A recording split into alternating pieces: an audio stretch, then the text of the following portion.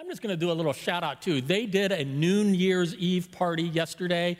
How many? 26 kids were here and parents, and I think we had like 60 people here all told yesterday. The place was hopping with a New Year's Eve party. So we are just so blessed to have Andy and Amanda leading our Next Gen ministries. Thank you. So I'm going to begin today with a passage from the Old Testament from the prophet Isaiah. This comes from Isaiah chapter 40, and I'll be reading verses 9 through 11. Go up on a high mountain, messenger Zion. Raise your voice and shout, messenger Jerusalem. Raise it. Don't be afraid. Say to the cities of Judah, here is your God. Here is the Lord God coming with strength, with a triumphant arm, bringing his reward with him and his payment before him. Like a shepherd, God will tend the flock. He will gather lambs in his arms and lift them onto his lap. He will gently guide the nursing ewes. This is the word of the Lord. Thanks be to God. Amen.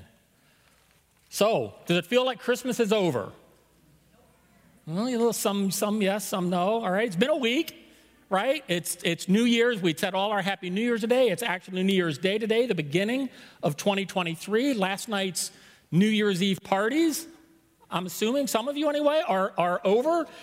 It's time for New Year's resolutions, right? To think about the new year, to look ahead to I was going to say to watch out for the warmest day, to take down your Christmas decorations, but I don't know, maybe that's today. I don't know. It's pretty warm for this time of year. If you haven't already done that, and we always think about it this time of year, moving forward, diving into planning and new goals and plans for the new year, right? That's what this is all about.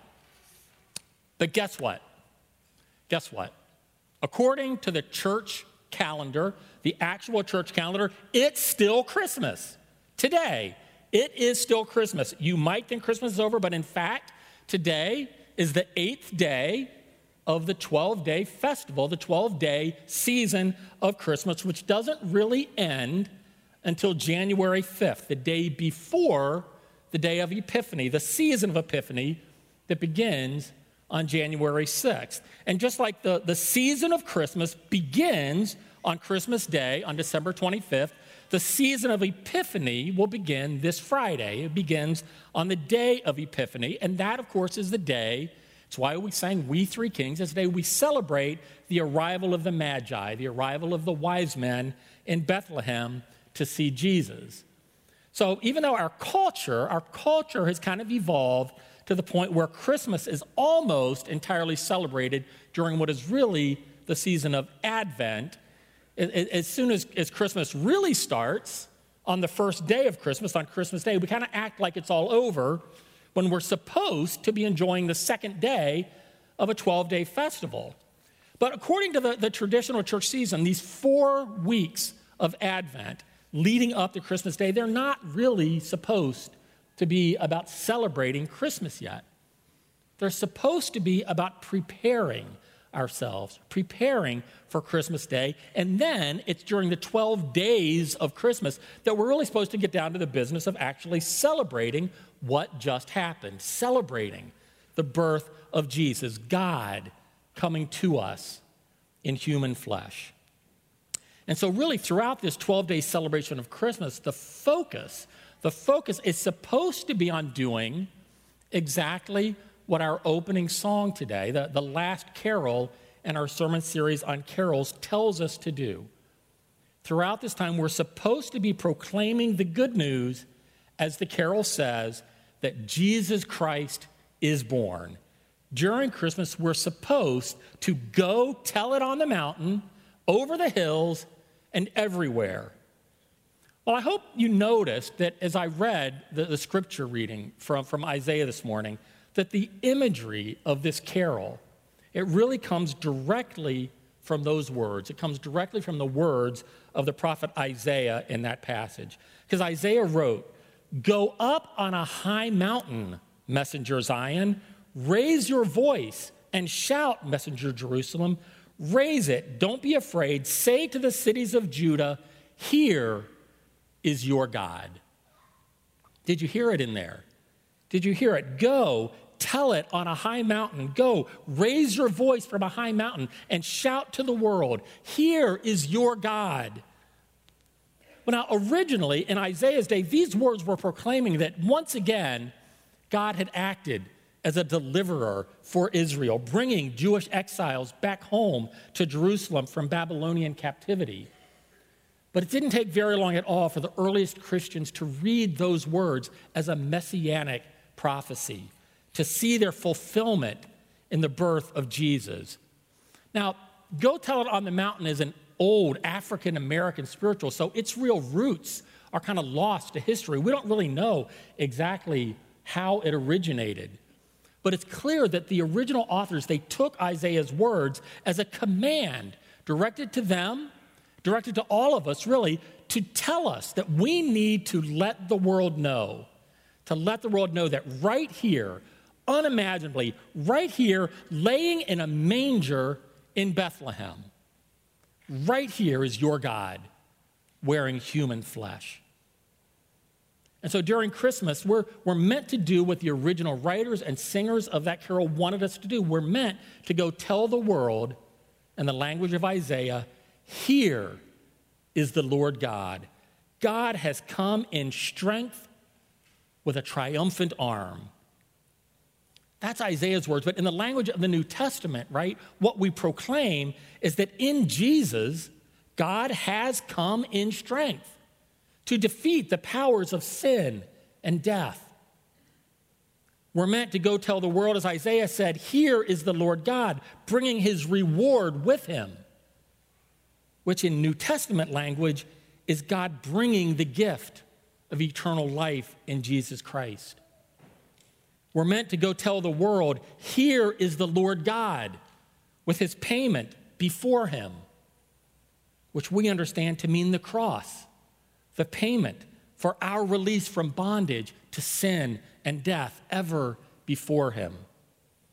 In the season of Christmas, we're meant to go tell the world, here is the Lord God, like a shepherd, and he will gather lambs in his arms and lift them onto his lap, because through the gift of the Holy Spirit, God is ever present with us, guiding us, comforting us, and nurturing us like a shepherd. So those are the things in this Christmas season, right, that we're supposed to, that Isaiah tells us we're supposed to be raising our voices on the mountains to proclaim. I don't know, did you notice that there's one more thing in Isaiah's words that Isaiah tells us to do? Rather, actually, it's something that Isaiah tells us not to do. Did you notice that? Right after Isaiah tells us to raise our voice and shout, he tells us, raise it. Don't be afraid. Don't be afraid to proclaim this message on the mountaintop, over the hills, and everywhere. Why does Isaiah give us that warning in the midst of all that? Why? Why would we be afraid to proclaim to the entire world, here is your God? But right there it is in Isaiah's words. He says, raise your voice, go proclaim it on the mountain that God is here, that Jesus Christ is born. And don't be afraid. Well, I think if we're honest with ourselves, a lot of us would probably have to admit that sometimes we really are, aren't we? We're afraid to proclaim that news. We're afraid of that scary E word, evangelism, right?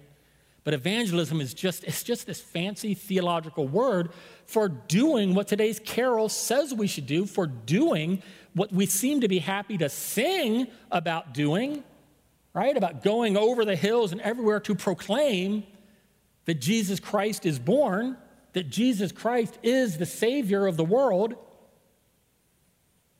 But why does Isaiah tell us not to be afraid to do that? Well, maybe it's because as a prophet, Isaiah foresaw that the reality of God coming to us in Jesus, of God actually being here, maybe he was telling us Not only that, but that we might find ourselves fearful of sharing that message with the world. And folks, this is kind of part of the Christmas story that we like to avoid. Okay, this is part of the Christmas story that we'd sometimes rather not be reminded about. But if we look closely at the stories of what really happened in the immediate aftermath of Jesus' birth, what we find is that perhaps we actually do have reason to be afraid. Sometimes we overlook the fact that fear, real fear, actually plays a central role in the stories of the human lives that were closest to this amazing occurrence of God coming to us in the flesh back when it really happened. Listen to what Matthew writes in chapter 2, verses 1-3 of his gospel. After Jesus was born in Bethlehem in Judea, during the time of King Herod, Magi from the east came to Jerusalem and asked, "Where is the one who has been born King of the Jews? We saw his star in the east and have come to worship him." When King Herod heard this, he was disturbed, and all Jerusalem with him. See, already, upon first hearing about this birth, Matthew tells us that King Herod and all Jerusalem were disturbed by the news of it. From the very beginning, the event of God coming into the world in human flesh, it created a disturbance that upset the equilibrium of how it's always been, a disturbance that caused dissension among the people, and as we'll see in a moment, eventually even the rejection of the child himself. With this brief statement, Matthew makes that King Herod was disturbed and all Jerusalem with him. Matthew's giving us, from the beginning, a foreshadowing of the dissent and the rejection that would grow throughout his account of Jesus' life and that would ultimately lead to the cross.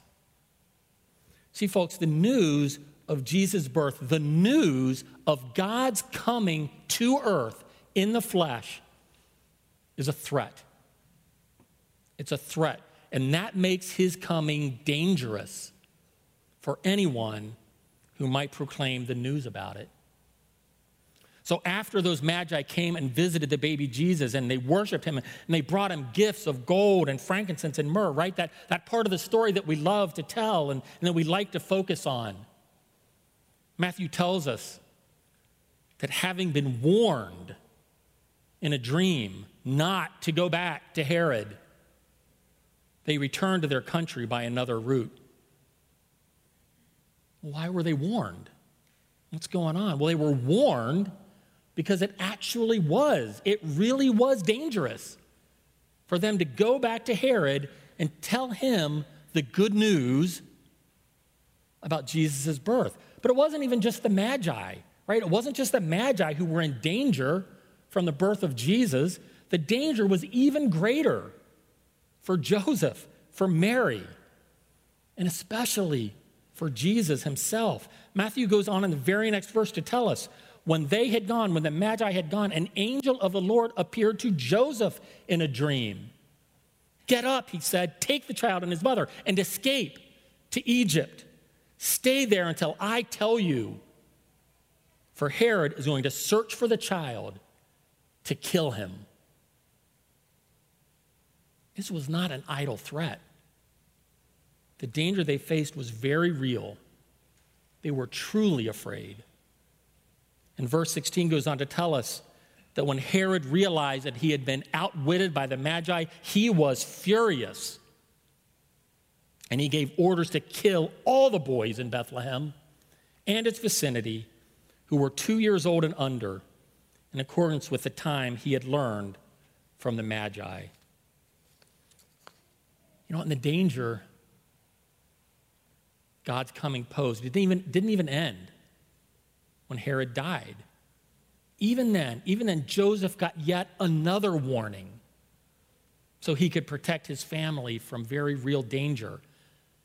Matthew says, after Herod died, an angel of the Lord appeared in a dream to Joseph in Egypt and said, "Get up, take the child and his mother, and go to the land of Israel. For those who were trying to take the child's life are dead." So he got up, took the child and his mother, and went to the land of Israel. But when he heard that Archelaus was reigning in Judea in place of his father Herod, he was afraid to go there.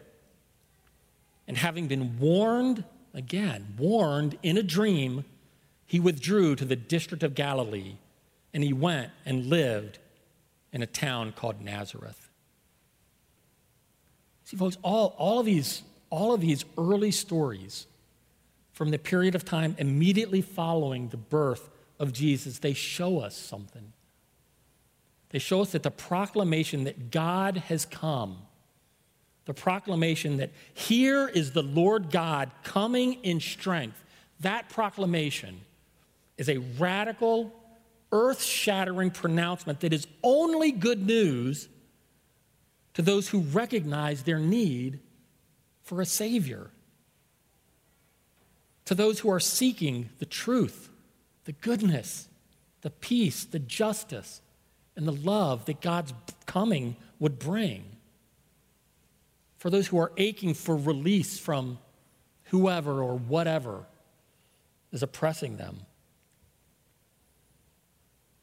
But for those who are the oppressors, for those who seek to hold on to power and control and glory and self-promotion, for those who refuse to submit to anyone, the coming of the God of the universe himself is a threat that must be stopped at all costs. And for these people, even the proclamation that God has come is a message that must be suppressed at all costs. Folks, this is the fundamental reason why Christianity has been expressly forbidden in totalitarian regimes throughout the past 2,000 years of history. But you know what? As followers of Jesus, this reality really shouldn't surprise us. It really shouldn't. Because it's a truth that bears itself out in the story of the life of Jesus. It's the story the church reenacts annually, every year, with this cycle of church seasons. And so, throughout this season of Epiphany, which means Epiphany, an appearance of God. God is here. It's what that name even means. But throughout this season, we, the church, we're supposed to go about the business of proclaiming the appearance of God in Jesus Christ. But we make that proclamation remembering that throughout his life, from the beginning with Herod the Great and then with his son Archelaus, but continuing for 33 years, right into the time of the reign of Archelaus' brother, Herod Antipas, the opposition to Jesus and his message mounted. It grew until finally we reached the season of Lent, another season of preparation, but this time not for the birth of Jesus, but for the culmination of all the dissent and division and rejection of Jesus that culminated with his death on the cross on Good Friday. On the cross where it looked like the forces opposed to God's coming had finally won. So evangelism, friends, actually doing what this carol tells us to do, actually going and telling it on the mountain, over the hills and everywhere, that Jesus Christ is born, that God has come to us, that here is your God. Folks, that's not the easiest thing in the world to do. It's not. It's not easy because much of the world does not want to hear that God has come in Jesus, because that implies that we are not the center of the universe. It implies that we have no right to, no claim on ultimate power, control, or even to define what is right and what is wrong. the coming of God implies that there is a greater authority than any human individual on the planet could ever hope to possess. One before whom we're expected to fall on our knees in submissive obedience. And folks, that is not an easy message to deliver to anyone, let alone to the King Herods of the world. And yet, right, as followers of Jesus Christ, we, every one of us, we are called to evangelism. We are called to proclaim this message in spite of the rejection and even the danger that is inherent in the message that God is here, that Jesus Christ is Lord. We are called to go tell it on the mountain.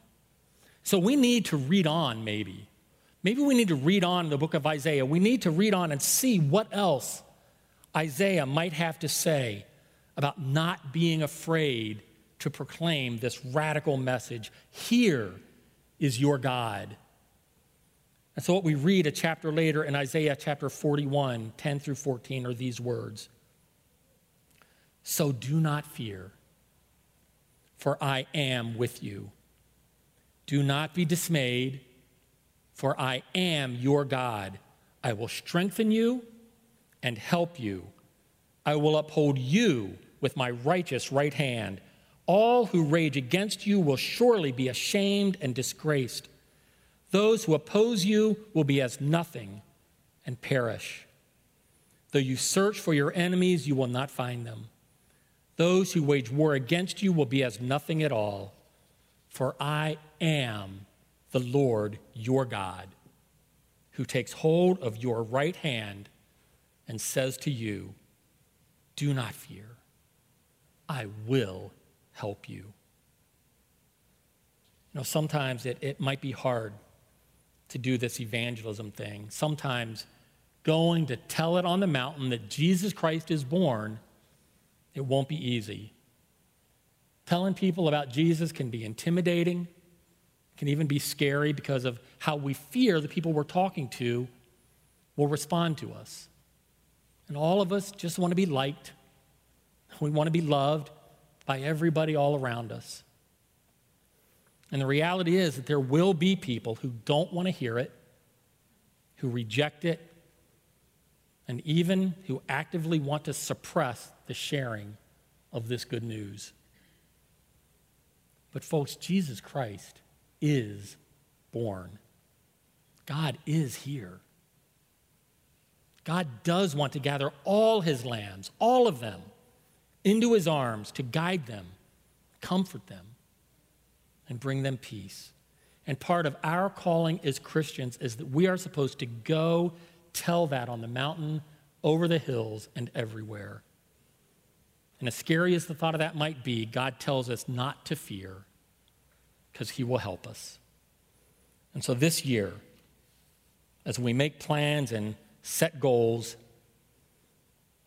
I pray for all of us to resolve to work just a little harder to share the good news that God is here because Jesus Christ is born. In the name of the Father, Son, and Holy Spirit, amen.